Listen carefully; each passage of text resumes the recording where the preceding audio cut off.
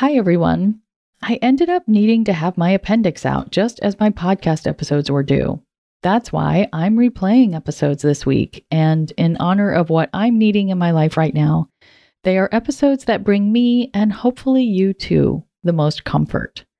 And let me just take this opportunity to say, take care of yourself. And if something in your body doesn't feel right, get it checked out because you and your health are important.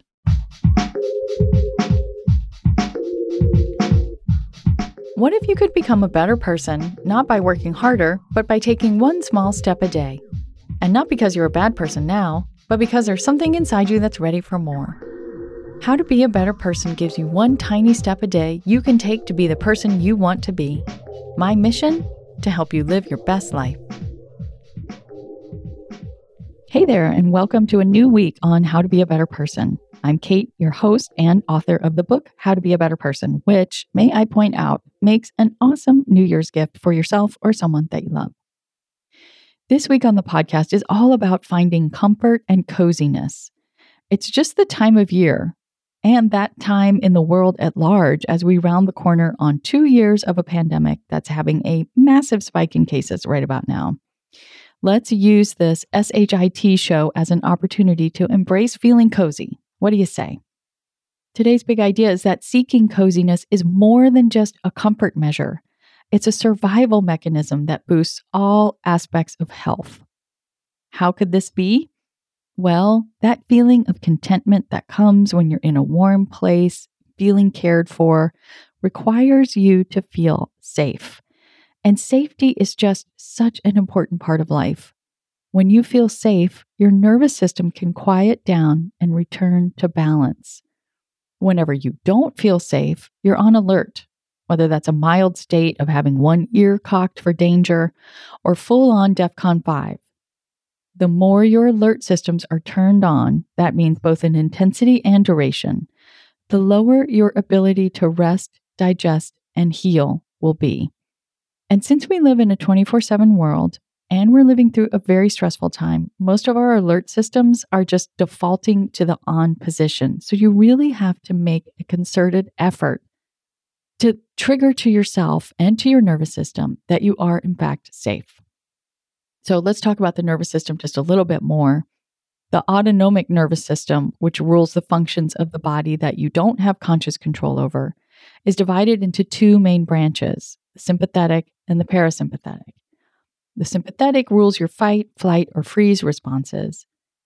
And the parasympathetic is in charge of your rest, digest, and connect states of being.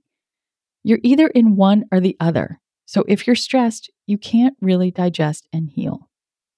Feeling soothed, whether that's by the scent of something cooking or a candle, or the feeling of a soft or weighted blanket, or because you're snuggling with a pet or your loved one, or you're immersed in a hot bath, it gets you into the parasympathetic realm. And that means those pursuits are absolutely not frivolous. They are healthcare, physical health, mental health, emotional health, and soul health.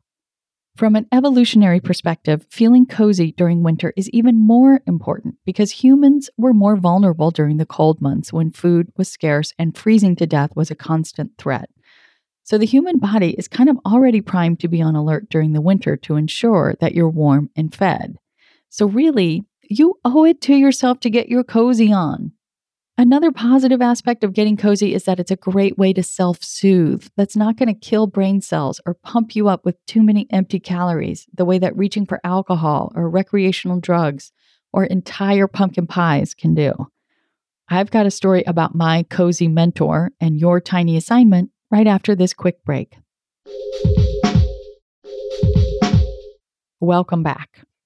I really learned a lot about the value of being cozy from becoming a parent and from my son in particular. When you have a newborn, it's all about making them feel safe and warm and swaddled, and really, we are all just grown-up babies. Also, my son became my true cozy mentor because he was one of those kids who always needed something soft on hand, preferably his blue blankie named Ba. When Teddy was 3, he told me that he wanted to change his middle name to Cozy. I admire his dedication and know that he's onto some strong medicine. Your tiny assignment is to make a list of things that give you a cozy feeling. I'll share some ideas for how you can cozy up your life in tomorrow and Wednesday's episodes, but just for today, capture the things that you already know give you that warm, safe feeling. Is it snuggling with your pet? Smelling your favorite homemade treat cooking in the oven? Listening to a certain kind of music? It's a lot easier to ensure that you get into the cozy realm when you know exactly what to do to get you there. And then once you write these things down, can you choose one to do tonight? You know you want to, especially because now you know that it doesn't just feel nice. It helps your being out in all kinds of important ways. Come back tomorrow when I'm sharing 5 hacks to make your physical environment more cozy. Thanks for listening to How to Be a Better Person.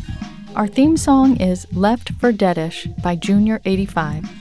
The podcast is mixed by Sound Advice Strategies. If you liked what you heard in this episode, share it with someone you think would like it too. Your voice matters.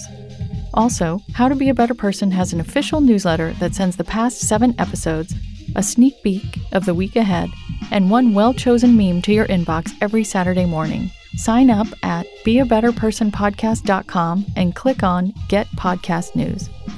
I also love to hear from listeners. I love it. Send me an email by clicking on the Contact Kate button at beabetterpersonpodcast.com, tweet me at KateHan, Katehan, or find me on Instagram at Kate Hanley Author. I look forward to connecting with you.